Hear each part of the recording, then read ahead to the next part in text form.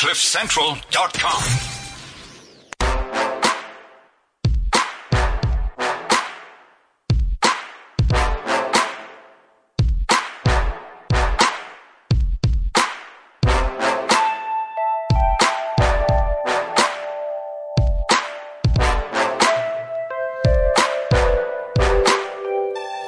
This is the Renegade Report. I'm Jonathan. And Roman is here. How are you, Doctor? I'm okay. How's, just okay. I see you busy on your phone there. What's going on? I got emails to do, right? No one pays me to do this. Show takes a back seat. Did you celebrate Winnie Mandela's 80th birthday? I did so by killing a young child. Oh, fantastic. I did that too as well. Yeah, well, I mean, that's the way you celebrate Winnie Mandela's birthday, isn't it? Hold on, guest. Jeez, I guess just butts in here, like he owns the place. He's just like, bloody hell. You haven't even introduced him, and he wants to comment on the sacred worshipping of Winnie. I was saying, just because you're a doctor and it didn't go right, don't blame it on Winnie. It's a fair point. Oh, and he's got jokes. Okay, so he's getting cut off for a second. Yeah, you should actually ask her for assistance next time. She's the expert at that. Clearly. All right, so how's your week been? Anything amazing in the news? Trump is going to win. And Trump's going to win. Crooked Hillary's sick as all hell. Crooked Hillary's dying. A lot of people were fired yesterday. Jiba and I don't know who else. Well, they're not going to get it. They're going to use taxpayer money somehow to appeal.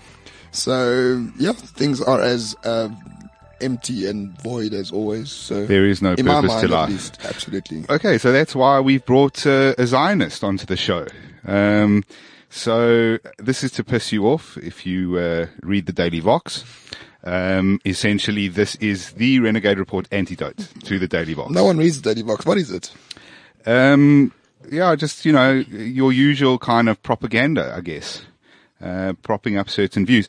So I suppose we could be called propaganda. You are on. Our guest is Benji Schulman. Benji, tell us a bit about yourself. Yeah, how's it, guys? My name is Benji, and I work for the South African Zionist Federation. Okay. And so you're one of the Jews. Yes. Those ones. The evil Jews. The evil Jews. Okay. I work in the Community Relations Department there, and I like talking about Israel, which is always a fun task. Apartheid Israel. Is that the same one? Democratic State Israel. Right. Okay. Now, all I hear is about apartheid Israel, and I thought apartheid is like so 80s. Can't they change the name of it? Also, apartheid was here, and we should keep it here. Well, no, we should left it behind like yes. we did. But historically, let's not abuse people's history for other purposes. It's appropriation. Yeah, exactly. Absolutely. Cultural appropriation. Disgusting cultural appropriation. How dare you, Israel? Okay, so before we get full on into Israel, because at this point, there are people who are like screaming into their phones. Benji, you've been involved in student activism and I don't know what you would call it, student leadership, I suppose. So this was a while ago, before I was older and a bit grayer, but I once upon a time did spend some time on campus as part of the sort of independent student movement, particularly at Wits. That's where I did my time. It was a long time. Before fees fell. Before Tough fees times. fell, yeah. I had to make the fees fall by paying it. We were part of a few different iterations of the independent student movement. Basically, students who would say, we have enough of party politics on campus, doesn't really get much done. What can we do to actually make a real difference on student issues and on things that are not that are not partisan, like things that every student can benefit from. Like the quality of food at the Matrix. No, there's certain fights you don't start with. That air quotes food is awful. I don't know if you ever had it. There was an excellent Hindu place though. It was very cheap, and they could get excellent vegetarian food. I know that's not really your guys' vibe, but no, we kill the bull. Exactly, but no, it was excellent. Karanich's excellent. If you want good curry, it's the only place to go. No, we did, but funny enough, food it was something that we focused on. So no one was talking about the fact that we would have 200, 300, 400 kids who were like what they call food insecure on campus, just weren't eating. And so as a student movement, we'd just go out there and collect food from corporates, from each other, from wherever we could find, and just, collect those food and then give it to the administration to give out to students. It was like students doing stuff for other students as opposed to climbing their way up the political ladder. That was really the idea. Yeah. So you were part of that sort of movement. I think we know about those students. They did come to the fore for a short while before we were arguing about whether the people who clean the floors at Wits were insourced or not. Although funny enough, and you know, you guys can probably learn something from this. You know, the left have been talking about. I like the word probably. It's important. Well, I don't want to be like too judgmental. You know, the left have been talking about insourcing and free education for 15 years. And everyone, when I was at university, thought this was a joke. And now it's not a joke because everyone thinks that they're being serious. So, you know, there's a value to talking about things even though we're not really sure if they're going to. Well, I think there's a conundrum here whereby you have these political parties on campus and they talk about ideology, and then you have independents like you who actually talk about what could benefit the students on this actual campus. Sure. I think that's the difference, right? You want to feed the people who can't be fed. We want to help studying. We want to You want to make sure the res is adequate. Transport, there are some transport issues. Let's solve them. So it is like a problem solving mechanism in a way. Sorry, our attitude was that if a student has a blocked toilet at res, they don't care if they don't want a liberal or a socialist, they want a plumber, right? So let's get them the plumber. Yeah, I might argue that most people feel the same about their general government. We want a plumber as a government. Well, we want a plumber for the government. Yeah, well, he's come to fix the pubs. Okay, so just we're going straight there on a Friday. All right. So you were involved in all this stuff in terms of the political parties on campus. I've always had the feeling, I was also involved in student representation at a point. Always got the feeling that, political parties probably didn't belong on campus. I know that we might argue with freedom of association and all that stuff. But it muddied the waters a lot because it did exactly what you're saying, which is not deal with the main issues that face students, and very often was a way for people to build their own empires so that after university, Floyd Shavambu as an example. Who, by the way, was the most famous ANC Youth League member to not win an election at Wits. The year that he came in, he so decimated the party that they lost all 15 seats. It's the only time that's ever happened on campus. Well, he's continued in that vein because he's still never won an election. But he seems to have learned a little bit seems from like varsity. it seems like a bit of a stepping stone. Is that fair? Absolutely. No, I mean, particularly, I would say less so with the DA because they have their own sort of talent pipelines, whatever. Listen to him shilling. Wow.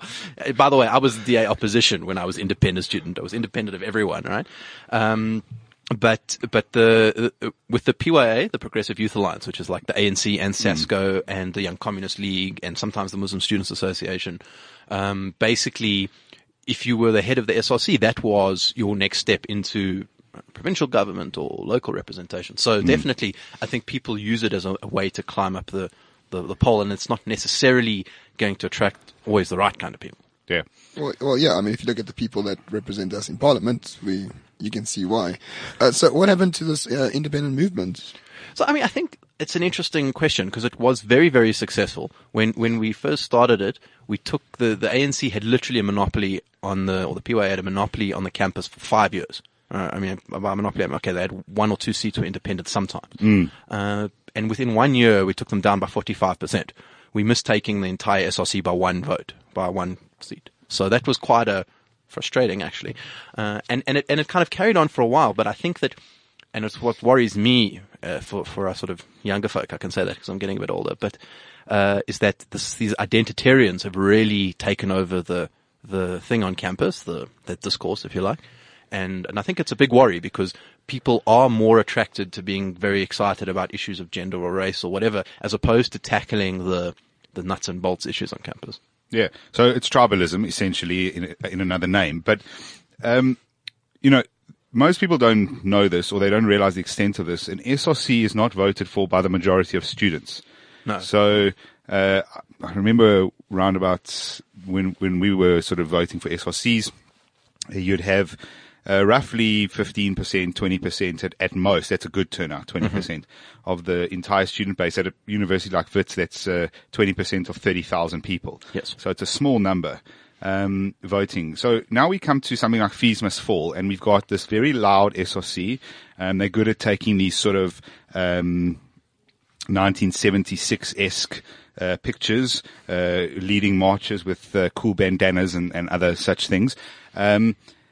But one of my concerns is that they may have run away with an issue that might not be as important to the students as other things. So I think what's interesting here, and my take on this, is that for a long time we had these identitarian type movements on campus, right? On UCT, the famous thing was Rhodes Must Fall, and I think Rhodes So White was big.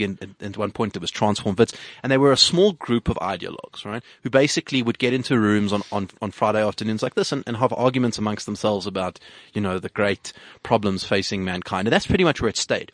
I think the problem is that the university system has become the place where everyone goes to solve the issues because, there's no proper primary education for a lot of our kids. There's no proper other tertiary options. And so the universities become the place where students go to get a better life. And because the fees have risen so much, a lot of people are being sort of kept out the market, so to speak. And that's meant that suddenly the identitarians have all these foot soldiers who are angry and frustrated because they're at the university and they just can't pay. And it's given basically mismanagement by the government and not proper planning on the part of what do we want the higher education sector to look like, has meant that they've suddenly got angry people who they can drive into their discourse. And I think that for me is what Fees Must Fall is this, the typical PYA thing of, someone once explained it to me, if you're a PYA member on campus, politics is simple. At the beginning of the year, you protest because of fees. The middle of the year, you protest because people are failing. And at the end of the year, you protest because people are being thrown out. And that was always their agenda. But now they've got like a whole language. And I think that's what's dangerous. So what happened to the independent student movements that you helped create? So the truth is, I think, a lot of our constituents were sort of the sick, lame, and lazy of campus, right? The people who just wanted to study, who wanted to party, who were sort of moderately interested in politics, and it was a bit of a loose coalition. It was non-racial, and when something as aggressive as Fees Must Fall comes apart, it damages a lot of sort of moderate, normal, rational voices on campus. And so in this last election, they didn't do too well. That is to say, they didn't get any seats. They still exist and they're still doing what they're doing, but I think it's going to, as I say, take a bit of time to take back the discourse. Once people realize that, jumping up and down into this issue and targeting the wrong people hasn't really solved the problem. Okay, so it's been completely hijacked by, not the movement, but the SLC has been completely politicized once again. Yes, I think it has. Although, funny enough, I also think that the PYA got a bit of a fright when this happened. They weren't trying to start Fees Must Fall when they started. They were literally doing their twice a year protest. I was actually in Parliament the day when the guys from UCT stormed it. I happened to be going there for a meeting and I got stuck between the protesters and the cops, which is not so much fun. But I think they changed it because at UCT there is no PYA. It's kind of been decimated. And so the political thing is the liberals, the DASO, and then the sort of identitarian regressives. And they were the ones who went after Parliament along with the Liberals. And I think that kind of gave the ANC a fright. And that's why we ended up with people outside Lutuli House and in Pretoria. And so I think that there's also been pushback from inside the ANC to say, hey guys, we didn't give you lots of t-shirts for your campaign for you to doing this. So I think, I think we're going to have problems, but I also think that there's a settling down inside the ANC at least that this is not really where we want to go. Right. Oh, let's see. I mean, fees haven't been increased yet. I think they will have to be this year. Yes. And if they are, the universities will be burnt down.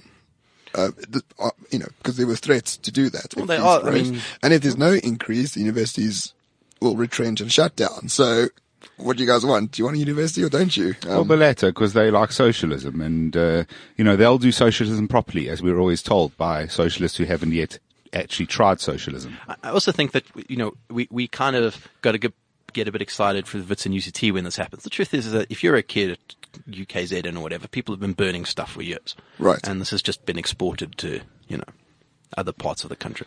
And it's more prominent. Yeah. And people take more notice because, it's my alumni or I went there or I remember that classroom that used to not be, burnt down. All right. Should we move on? We're exhausted. That's universities are fucked basically. So don't go there.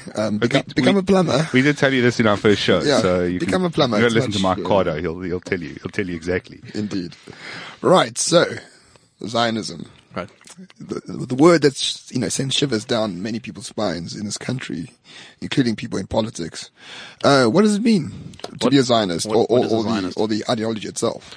So, Zionism kind of gets a bit of a bad rap. It kind of gets put in all sorts of categories that it perhaps shouldn't be. But basically, it's the belief that Jewish people have the right to their own country in their sort of traditional homeland. That's really the definition. Okay. That's really as simple as it is. Jews have a right to live in their own country. Yes. All right. And it's not as radical as you might think. It sounds very xenophobic. I'm sorry. So the thing about xenophobia, the thing about Zionism is that it was always had a democratic spirit. Right, in that, so Israel is one of those places in the Middle East where the population is like 20% Arab, and they're quite happy. They have rights. They can vote, even though Ramon, that's not a big thing for you. Some people take it seriously, and the freedom of the press. They have members in parliaments. All these sorts of things. It doesn't have to be xenophobic. If it's kept open and kept democratic, then that's what Zionism is. Zionism is the force of democracy in the Middle East. Right. No, I was actually being rather facetious. But I can't have that kind of stuff on my record. That's not going to fly back at the office. Like the fact that, certain people want a homeland. If it was anyone else, people would say, but people do say that's xenophobic. I don't know why. It makes sense to me. So, I mean, it's a movement that started in the later 19th century. Late 1800s. Late 1800s. Yes. And the reason why it happened was because throughout Jewish history, there's been these things called pogroms, right?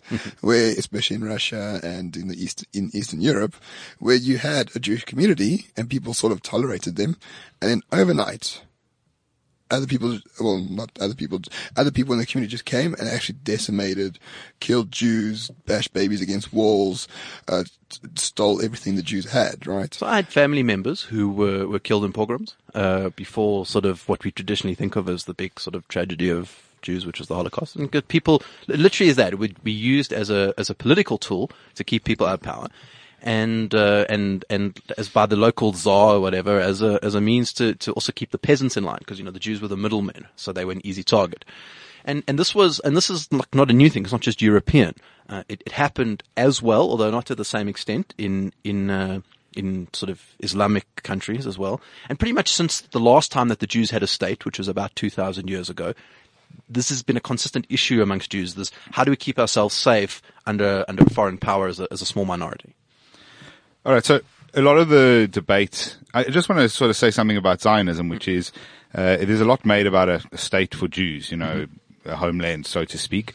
So a few things on that. One is would you say it's equivalent to, for example, many European countries saying that their religion, they are Christian in their religion, or Middle Eastern countries saying their religion is Islam? In the European examples, you're still free to practice other things, but this is their primary sort of religious belief and heading, or is it a bit more ingrained in that? I would say it's not quite the right way of looking at it. The first thing you need to understand is that Judaism is also a religion, but it's also like a people, right? So, I mean, Jonathan, I'm not sure exactly about your beliefs, but you seem a God skeptical type to me. And so, that is really what people mean when they say a Jewish state. They don't mean some sort of theocracy. It's kind of in the culture. People speak Hebrew. We have a Jewish army, and that's really what it means. So there's not, for example, so people are very famous, know that Jews don't eat pig, right? Now, the question is, can you eat pig in Israel? The answer is almost certainly, all over the place. And Jews do it, and Arabs do it, and pig is a big part of the diet in Israel. If it was a proper theocracy, that wouldn't be the case. Right. Yeah. So that's the first point. The second point is that yes, there are all sorts of states all around the world, including in Europe, which have a basis in some sort of religion, and there's a lot of them. And people seem to get quite upset about the idea that there should be one Jewish one when, for example, we have the Islamic Republic of Iran, right? Which is like doing the most retrograde kind of version of Islam that you can find, and no one gets really upset about that, and I think that's a problem. Right, yeah. Right. So, well, going back to the origins of Zionism, so the national homeland, so to speak, was chosen because Jews were being persecuted in most areas of the world, right? And there was a big debate at the time between the Jews and the Zionists, in fact. So I remember the Zionists, I read a book a few years back, but there was a thing where you are a British Jew, and Zionists say, no, you're a Jew living in Britain, because these people, or the political class, can just turn around one day and expel you overnight, which has happened so many times to us. So Zionism comes about, there was these nationalist ideas in Europe, but it primarily comes about in a place called France, which is of course famous for all sorts of minority rights issues. Even at the moment, I can tell. Because he keeps telling people. It's like an incessant thing on record, like a repeat. It's like I'm a vegan as well. Do you know that? And you do CrossFit. Only on weekends. Sorry, Benji. Okay, yeah. You guys know. So basically in France, there's this issue where Jews, it was pretty much a good place for Jews to live, right? It was a secular state. It was, and you French, what's it? The whole libertar, fraternity, whatever, that phrase. That's right. Equality. So everyone kind of bought into this and was very nice. Until one day they have a guy, called Alfred Dreyfus. And it's a very famous incident in France. If you ask French people, they're not going to tell you the Zionist story. They're going to tell you about how France was stuffed up by the Dreyfus trial, right? And he was basically brought up on trumped up charges of spying for Germany. And he was like the epitome of what it meant to be a secular assimilated Jew in France. He had no interest in religion. He had no interest in nationality. He considered himself French. But when he went on trial, there were suddenly mobs marching through the streets of France going, "Death to the Jews." And there was a guy there covering the court case called a guy called Theodor Herzl. He was a reporter from Vienna. And he's like, hang on a minute. If this is going to happen in France, we're screwed. And we have to come up with our own way of doing this. And he creates this Zionist movement of what was interesting about Zionists is that they actually had people from across the board, whereas all the other kinds of Jews didn't. So they had religious Jews and secular Jews and kind of in the middle Jews, even some Christians who really felt that the solution here is our own homeland. And so that's where the Zionists get started. Okay, so back to my second thought on what I was saying earlier, which is a lot of people go, okay, so even if we buy into the concept of a Jewish homeland, and yes, okay, it needs to exist, or there's a sense of why it needs to exist. Why does it need to be where it is? Why do we need this strip of land just bordering the Mediterranean Ocean, and with right next to the lovely people of Egypt and Syria? The Jordanians are actually quite pleasant. But so why there? So it's interesting. I don't know if you saw Benjamin Netanyahu recently visited Uganda, and the Ugandan president was, talking in a speech, and he's like, at one point there was this sense where the British said, the Zionists can go live in Uganda. So he was making a joke about this, and he's like, I'm really glad that you guys wouldn't have come here because you would have been colonizers, right? Because you would have come to a place that isn't your own. The truth is that Jews have been living in what we call now Israel for 3,000 years. One of the most contested spaces in the whole of this, if you watch the news, a place called Hebron, right? It's synonymous with angry Jews and angry Palestinians, and no one is ever happy, right? There was a continuous presence in the town of Hebron of Jews for 3,000 years, even after they got thrown out. And that only stopped in 1929 when they were massacred in a sort of Arab riot. And so the idea that Jews should go anywhere else was quite frankly ridiculous. So they said, all right, we're going to go back to our homeland. And really the Jews are the indigenous people of Israel. And that's where their books were written. That's where they prayed to for 2,000 years. And it's not like they threw a dart at a globe and said, oh, that's a nice patch of desert. Let's go, sit there. There really was a proper emotional attachment to the land. But even at the time, so they found the land that they wanted, which I believe it was called Palestine at the time, owned by the British. So the reason it's called Palestine. Yeah, and also, can you just clarify? Because some people are going to go, but the Palestinians have been there for 3,000 years. Yeah. Not maybe because they necessarily know that they have, but that's what they've been told. So can we just get into you want to get into serious stuff? What is a Palestinian? Where does the word Palestinian come from? It's not an Arab word, so Okay, so the word Palestine comes from the Romans actually. And what happened was basically at a certain point in history, the Romans were being not so nice to the Jews, and the Jews kind of threw them the middle finger, and there was a bit of a war, and so the Romans threw them out. And the Romans were really annoyed because it was quite a big war, and they had to spend a lot of money to sort of silence the Jews. And so at the time, the place was called Judea. That was the name of the place. And so they renamed it. And to annoy the Jews, they renamed it after the Philistines, who were their historical enemies. The Philistines, by the way, were not native to that area. They came from somewhere else in Europe. They were sort of called sea peoples. They came from Egypt, and then they left. And they no longer exist. They no longer exist. I've never yet in all my sort of times found a Philistine. I found many Philistines in my life. Not on this show. As one of my friends would say, Mongoloid Philistines. Wow. Okay. That's racist. That's racist. Yeah, well. Yeah, you guys are clearly living up to the thing. But anyway, so that's why, the Romans kicked them out. They called it Palestine. And it pretty much was called that ever since. as part of different empires. It was never like its own So place. it was just like one big historical trolling effort. Precisely. Basically. It was like calling it Gauteng or Transvaal. That was basically what the Romans did, right? And it stuck. And in fact, it was the Zionists who really kind of resurrected the name because they said, well, we have to go back. And they're like, well, where are you going to go back to? Because at that time it was all run by the Turks. They're like, well, we're going to go back to Palestine. No one had really called it that for a very long time. And so when we talk about Palestinians, we're talking about people who did live in that area, under the Turkish rule from the period of the 1800s and whatever. But they were never, a sort of national group in the way that we would think of Greeks Right. or Because Lebanese it was the or whatever. Ottoman Empire, in fact. So they were Exactly. Ottomans. If they lived under the Ottoman Empire. Empire, but they weren't there for generations at a time. But the fact is that area of the world moved, right? You had the Crusaders would come in and kill some people, and then you would have the Arabs would come in and kill some people, and then you would have the British that would come in and kill a lot of people. So the fact is that was an area that had a lot of movement of people. And there's no good evidence to suggest, that as the Palestinians like to claim that they were like time immemorial to the Philistines. And if you actually go to the West Bank and these, you'll actually see this kind of thing. Like, we are the direct descendants of the Philistines. We were there first. It's garbage. But there's a lot more evidence to suggest that Jews lived there before then, right? Yeah, the Jews, as I said. But there are ruins and stuff like that with 100%. with Jewish. Yeah, absolutely. I mean, you can. I don't know. What Mark Twain used to say is, when you walk 1 kilometer in Israel, you walk 1,000 years. Right. And that's really, it is really been the Jewish homeland at a number of different conceptual and state-based levels and claims, if you like. Okay, no, I mean, interesting. I knew that, but a lot of people who listened didn't, I assume. So, okay, so it was created in 1948 by the United Nations, I believe. So what happens is that basically the British take control of the area after World War I from the Turks, from the Ottomans, okay? And immediately what they do is they slice it up, right? So they give the Syrians to the French, they give the Jordanians something because they need a little protectorate over there, and they literally install leaders into these different places.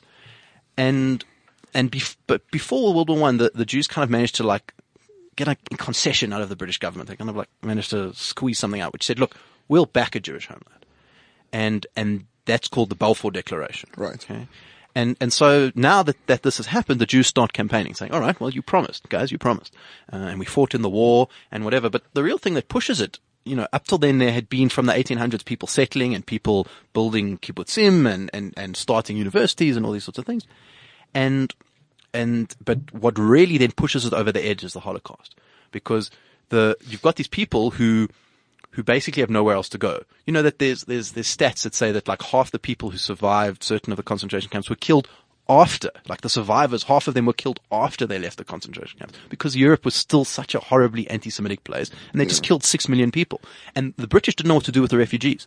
They were putting them in more camps, right, in places like Cyprus and all these sorts of things. And so, Sorry, just going on the Holocaust, people forget that the Jews were expelled from, before the Nazis took over, the Polish expelled all the Jews. Mm-hmm. I believe, Hungary expelled all the Jews as well. Spain, Portugal. The Americans stopped Jewish immigration in 1924, I believe, as well. My grandmother got on the last boat out of Germany before South Africa closed its doors. Right. There was nowhere else for Jews to go. Exactly. And the world turned their back. And refused to even bomb things like railways. There's a nice, it's not in the sense of the example, that ship that went sort of around the world. I forget the name. It ended up in St. Louis. That famous picture of that girl looking out of the porthole. Went all around the world and kept getting rejected until eventually. But there are unfortunately I don't have the specific reference, but examples of this happening: ships leaving Germany and then actually ending up coming back to Germany, and those people being put on. They were rejected by concentration camps by the Americans as well. A lot of ships arrived in America and they were sent back. The girl in that porthole ended up dying. Right, in a camp. So this is a situation at the end of World War II. The Jews are now saying, guys, you promised, and there's actually now a serious issue that we have to sort out here, is that we have all these refugees and they can't go back and no one wants them. So, and the Brits were not keen, because they're first of all, the State Department in Britain, there's this huge myth that somehow, Israel was created by the big powers. The big powers were really opposed to this happening because it threatened all sorts of oil things, and large Arab populations who were also now wanting their own countries.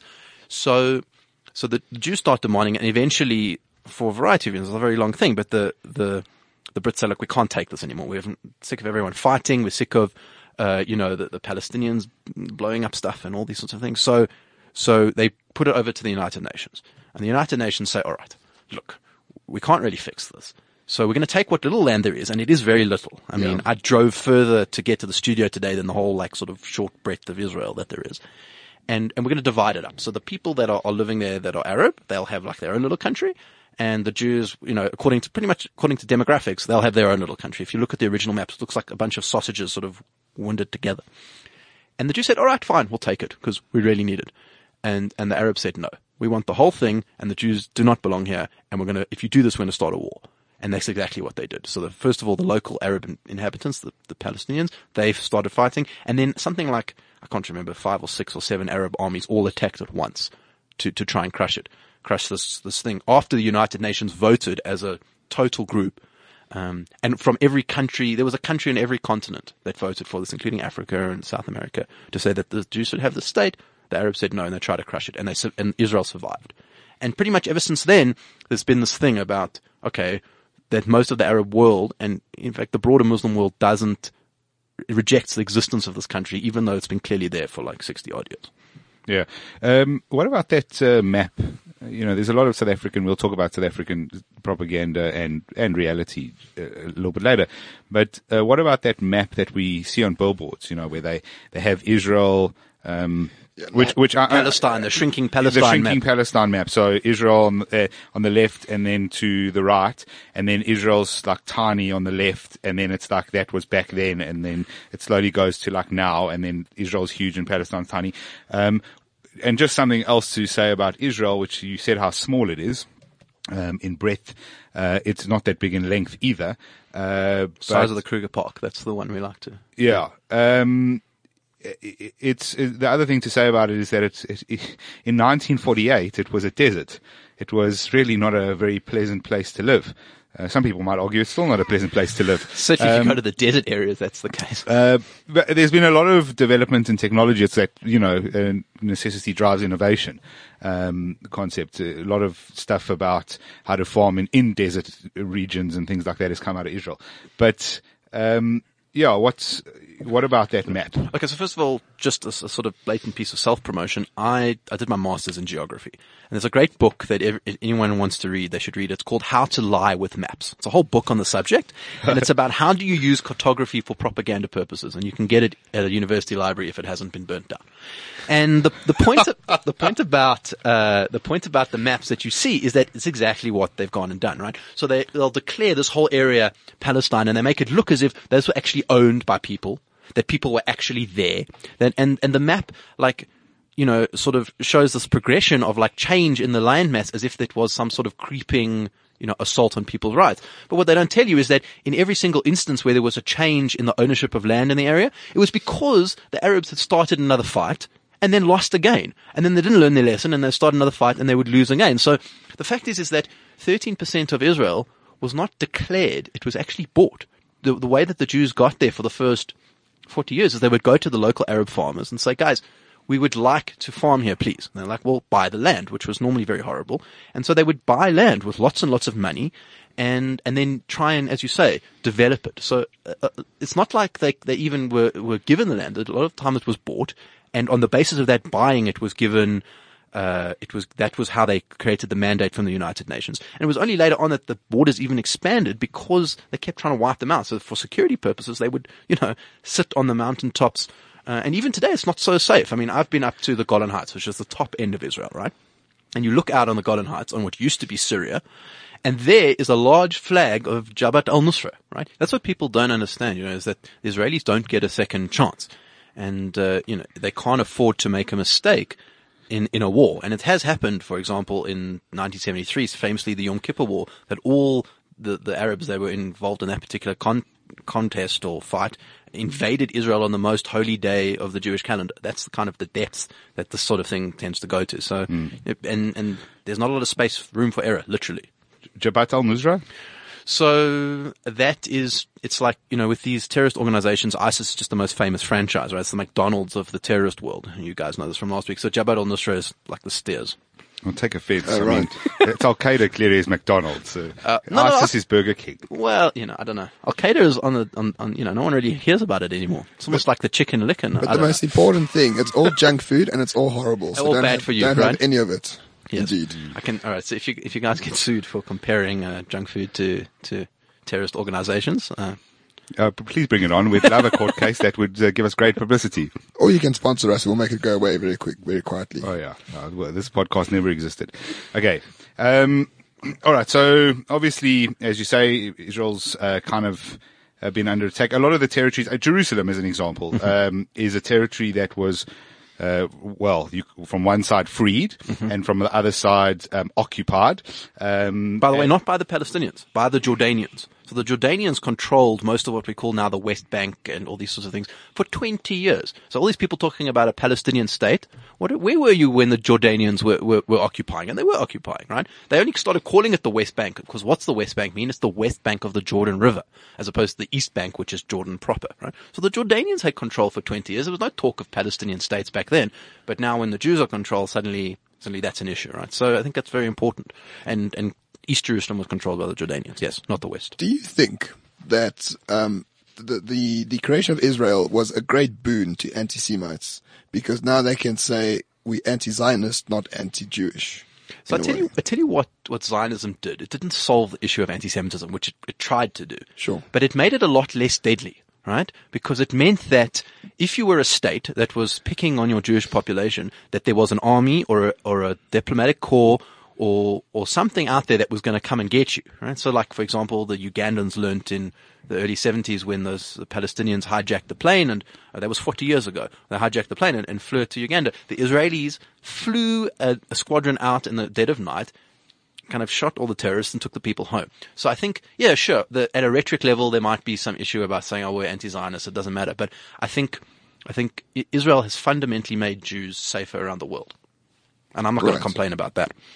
No. What do you say about the people who argue, okay, it's made Jews fundamentally safer, at the huge cost, and let's get to the elephant in the room, of the Gazan people or the Palestinians, on the West Bank and in Gaza?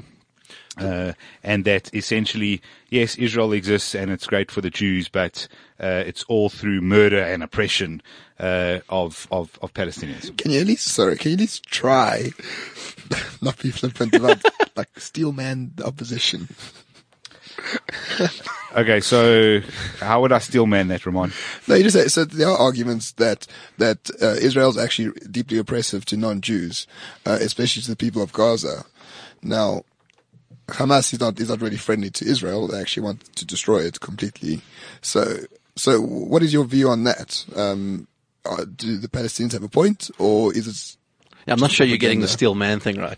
Maybe I must do the questions on this. But anyway, but basically, look, the key thing here is, first of all, why do we have a 20% Arab population in Israel? That's like a key question. Where do they pitch up from? Because you can't kill them all, don't lie. No, it's not about killing or not killing. It's about the fact people that listening. the fact that during the war, people left. It was a war, right? You had refugees and caused, as I said, by the fact that the Arabs didn't want this to happen. If they had said, guys, 1948, it's actually okay that the Jews can live in peace. No problems, right? But they didn't.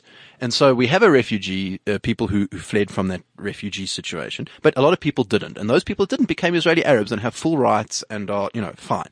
So the key thing is, what do you do about the other people who left, right? They can't come back because they're fairly hostile. And also they would make up a majority, there's not that many Jews out there. There's not a huge number. So the fact is that if all those Palestinians came back, then they would it would demographically wipe out, particularly in a democracy, which is what Israel is, that Jewish majority which it requires to keep its Jewish state. And the fact is that that's just where the sort of the two-state solution idea comes from, because the Israelis keep saying to the Arab world, all right, guys, let's have peace. And they did it in 1967.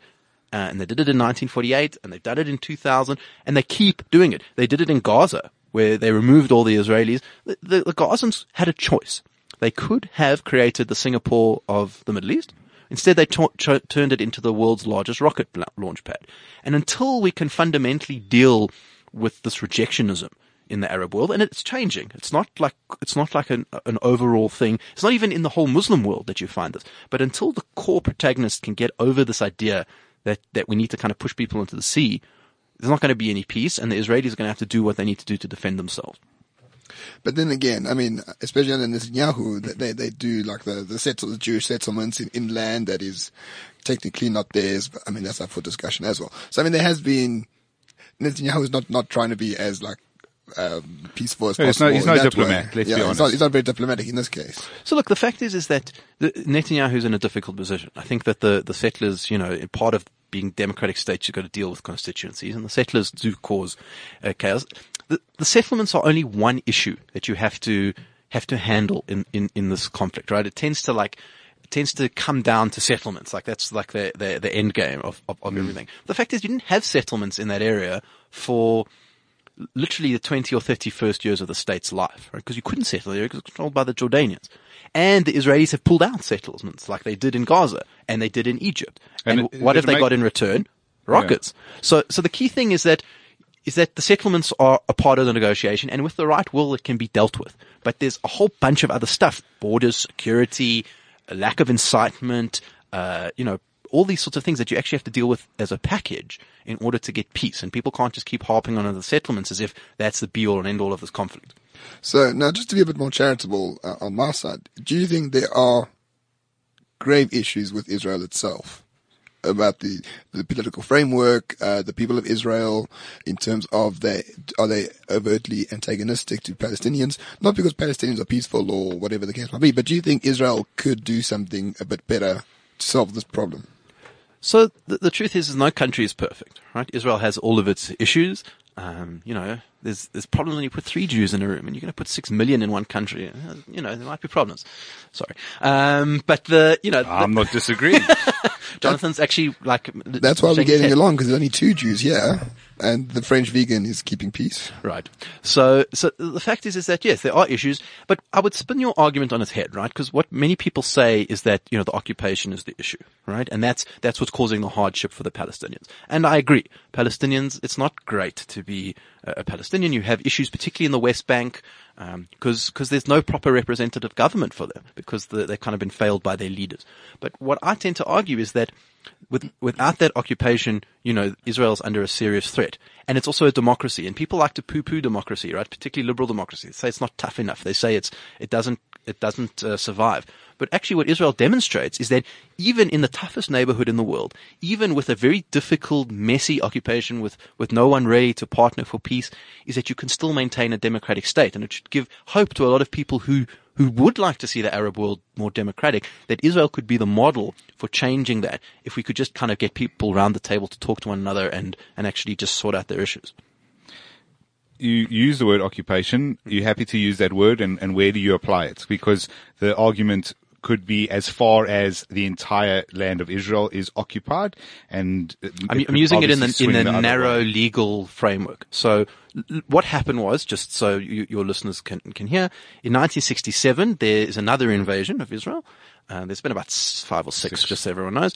This was, I think, the third, and the Israelis took territory, which was actually traditionally, the kind of places that you hear in the Bible that the Jews really were connected with. Hebron, that I mentioned, they sort of gained control over them in a defensive war, right? So the legal position on that, in terms of the international law position, is that in a defensive war, you are not required to give back territory that you take from an invading army. The idea being is that it doesn't give invading states an incentive to keep invading, right?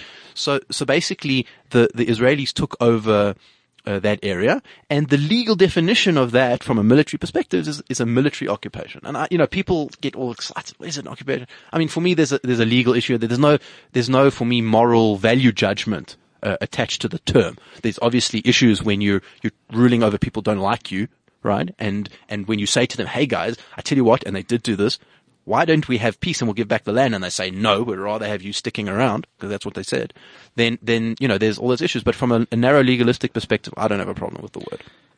Okay, let's talk about, because I think you said something which nailed the problem on its head for me, which is that the Palestinians have been let down by their leadership. I don't think that all Palestinians are bad. I do think that given the opportunity to see what it might be like, I think most Palestinians would just like to live in peace. I think most Israelis just want to live in peace. I think most people just want to be left alone to kind of get on with their lives. So I would apply the same thinking to both groups here. Bearing in mind what we said about groups on our last podcast. But by the way, Jason is Jewish, I think, so it's a kind of an interesting thing there. Okay, so in terms of that, tell us from your perspective, your understanding of sort of Hamas and the different political movements in the area. Hamas being the most sort of powerful, I think. Yeah, so I think there's a couple of issues around this particular thing. I think the first thing is that if you look at polling of Palestinians, where they ask Palestinians, what kind of country would you like? If you ever got a country, what kind of country would you like it to look like? In your neighborhood. What is the country that they're most likely to say they want it to look like? Israel. Right? That's what the polls say. They would like a country that looks like Israel. So clearly, there's that notion of Palestinians that they also just want what everybody else in the world wants, which is rights and freedoms and ability to live their lives in peace. And I think that's a key question. What happens though is that I think the Palestinians have been hijacked by a few different issues. The one is Hamas, which is, not so interested in Palestinian national rights as solving this issue so two peoples can live together, as they are sort of Islamist fundamentalists who want to create some sort of large, wide-scale caliphate across the entire Middle East. So, and they're not the only ones, right? There's lots of people in that area, Hezbollah, ISIS, they're all kind of competing for that narrative. And that's the first thing. The second thing is what we find in Western societies. So in Western societies, it's not always so kind of PC to be an Islamist, and nationalism, as you say, Ramon, is like not so cool these days. So what do you have? You get groups like these sort of BDS groups who say, actually, no, the fundamental problem is not that we want to give the Palestinians the same as what the Israelis have. We actually want to wipe them out. And that goes to your question, Jonathan, around, this idea of occupation over the whole area. People who talk like that are not interested in allowing the Jews to have what they're demanding for the Palestinians. And that's really, when you hear the debates, particularly in South Africa, you'll find that's the narrative. How do we go about crushing this country so that the Palestinians can have it all? And it's just not nice, it's not kind of fair play or right. anything like that. I mean, it's ethnic cleansing under any other name, right? Yeah, absolutely. Everyone is so quick to say, well, if we amalgamate everything, we'll be fine. That's like this extreme thing. But you look at Europe, which is like, the epicenter of all these sorts of things, and the European Union is falling apart. So if it's not going to work there, how dare you tell me that it's going to work in the Middle East, where you've just wiped out literally 50 kilometers from Israel's border the entire indigenous population of Yazidis that lived in Syria. Yes. And you tell me that people who perceive Jews to be outsiders, to be white people, to be, not really belonging there are going to be safe, I don't think is a realistic view of how the world operates. Just, sorry if you want to make a not salient point, but it wasn't very salient. Just in terms of, if you want a little bit of insight into Hamas and how they think, there's a good book which was quite popular a while back, called Son of Hamas, written by a guy by the name of Musab Yunus, I think. Just read their charter if you want to know what Hamas does. Sure. But he gives I think some people like stories around things rather than, we present data and facts to people. They kind of prefer it when it's a lived experience. So this is a lived experience by a guy who was in Hamas, and tells his story. Right. So let's talk about South Africa. Indeed. So the Jews have played a major part in this country. The ANC has hijacked the myth completely that they're like the only ones who did something. But I mean, the Freedom Charter was essentially written by Jewish communists back in the day. And a lot of Jews arrived here from Eastern Europe, in the 30s, in the 1920s. From the 1800s. And yes, even before then, right? And even here, even under apartheid, the Afrikaners were a bit like, are the Jews like really white or not really? It hasn't been an easy ride here either. What is, in your opinion, of course, how do you feel the Jewish population is doing in South Africa at present? So or what is the sentiment about Jews in this country? So I'll tell you the most astonishing fact about South Africa and Jews is that if you take anti-Semitism levels, so there's people who track this sort of stuff, you take anti-Semitism levels around the world, obviously the least anti-Semitism in the world is in Israel. But after that, the country with the least anti-Semitism is South Africa. And I think it really talks to the majority of people in this country about how they actually feel about racial issues, about minority issues, about anti-Semitism. And I really think that South Africans as a whole are not an anti-Semitic bunch, and that's really cool. So, we're happy for that, and we love the Constitution and all these sorts of good things. At the same time, I think where you do find anti-Semitism is sometimes in the elite of the society. Sometimes you find it in political parties or in the media or in academia. And I think that's where some of the challenge comes from. And it often cloaks itself in this Israel issue. Yeah. So people will say, well, I'm not an anti-Zionist. I hate Jews, but I just hate Israel, as if that's, as if you can hate half the population of the Jews in the world and feel, that's okay. There's not a lot of Jews in the world, just by the way. There's like 14 million about. Yeah, let's do a quick thought experiment. So if you're listening at home, think to yourself how many Jews you think are in South Africa. Yes. Right, got that number in your head? Okay, Benji, how many Jews in South Africa roughly? So depending on which census data you read, you're talking about 60 to 70,000. Okay, the whole country. The whole country. I know most of them. Sure you do. A lot of them are at the station, actually. But anyway. It's good to keep tabs on your Jews, Ramon. Absolutely. You never know. The thing about Jews, they're very good at business. Is that anti-Semitic? I don't know. Probably, but it's okay. On this stations, this podcast, all sorts of things fly, which I never think would fly anywhere else. So it's fine. Look, the fact is that the Jews have been able, because of what South Africa has been in a variety of ways, to really contribute in things like business, but also in politics. I mean, Helen Suzman was the only Jewish woman in Parliament when she used to do anything. I mean, she was pretty much, that's also because she was the only sort of person. Joe Slover and Ruth First. Yes. So all the old communists, yeah. I mean, you talk about the Freedom Trialists, all the white Rivonia Trialists. All 9 of them were Jews. Exactly. Right? So, but there's this myth that like the ANC was only black and that they fought for liberation by themselves. No, I mean, the Jews were like the founding members of the Freedom Charter, and they wrote it down, and they did I think Lily's farm was owned by, I can't remember his name now. Yes. So, a Jewish chap, right? Yeah, exactly. So it was I think it was Harold Walpy, if I'm not mistaken. Sounds familiar. Who owned the thing. And I think in that respect, Jews are important, progenitor to non-racialism in South Africa, because they were the ones writing into the Freedom Charter that South Africa should belong to everyone who lives in it, black and white. Right. And that was why the sort of PAC broke off and did that. And so I think that is an important thing. By the way, just for historical clarity, the ANC was all black, but they had alliance partners. So a lot of them were sort of Congress of Democrats, SACP. The ANC only opened up its ranks to non-racial much later on. The only problem with those type of Jews is that they were communists. So yes, we can't all be perfect all the time. Some of them were also Zionists, by the way. But a lot of the first Zionists were actually socialists. Yes, as well. Not many people know that. Remember, Zionism was a nationalism, right? Which means you get like all sorts of people piling in, whether it's the liberals or the socialists or whatever. So it was a bit of a mix. And originally, the first people in Israel were socialists. It was kind of a big socialist experiment. But today it's a pretty sort of liberal capitalist place. It's a fairly capitalistic, liberal place. But now, just as a final point from me, how does it feel as a person who has a history of persecution, not you personally, but maybe your ancestors certainly, to see your national government invite a terrorist organization like Hamas in the country very publicly? Well, I think it's one of the interesting ideas around what we've just seen with Anderson, right? This pastor who they've barred, right. Which, there's, I think, good arguments around the guy's a Holocaust denier and he bashes gay people. There's all sorts of interesting things. But that same, not at a government level, but, at a party level, they invited a terrorist organization, a legitimate, civilian targeting, rocket launching terrorist organization to come waltz around our country. And I think that should be worrying for all South Africans, because sometimes the South African government has this view that there isn't a dictatorship they don't like. But that's true.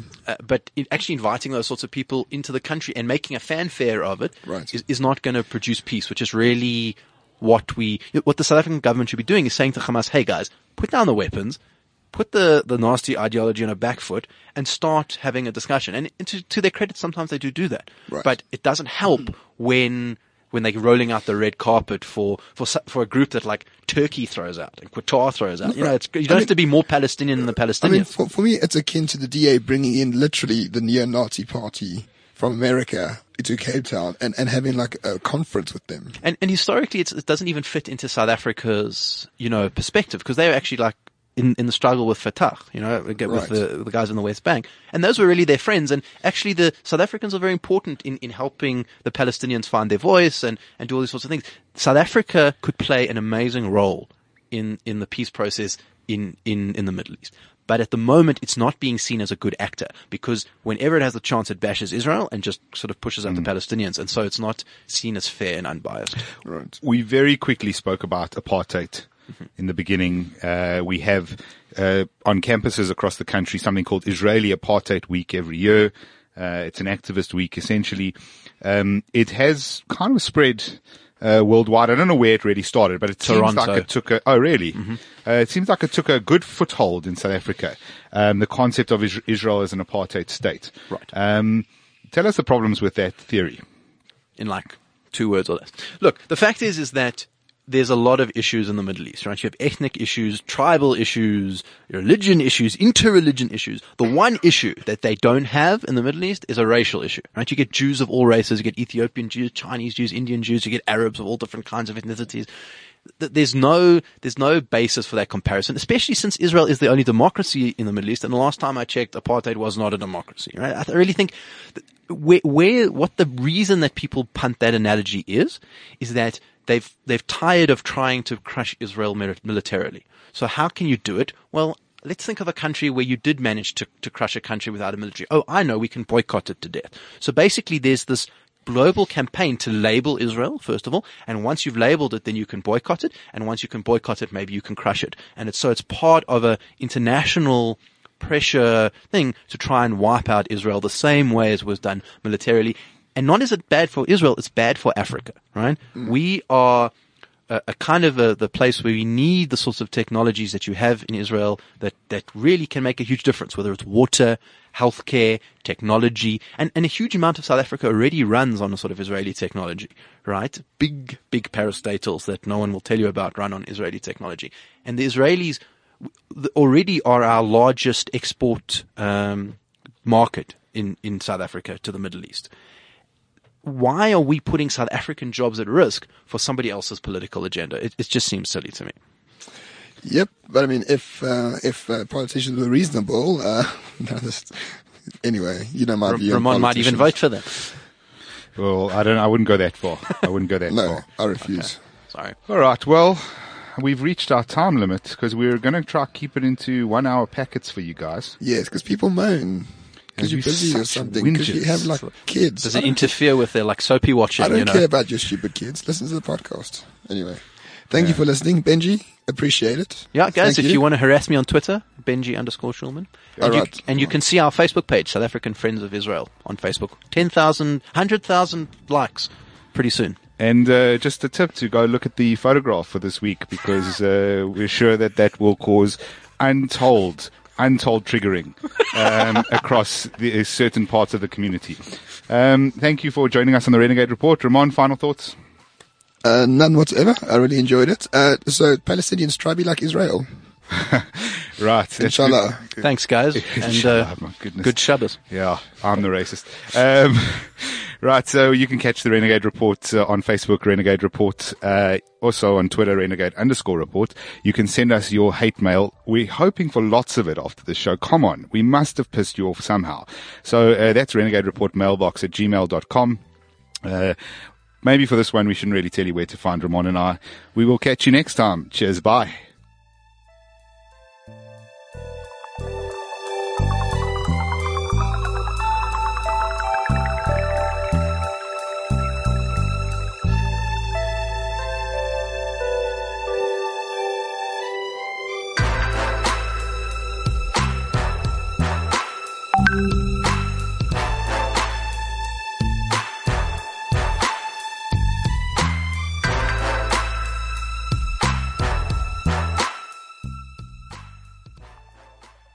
CliffCentral.com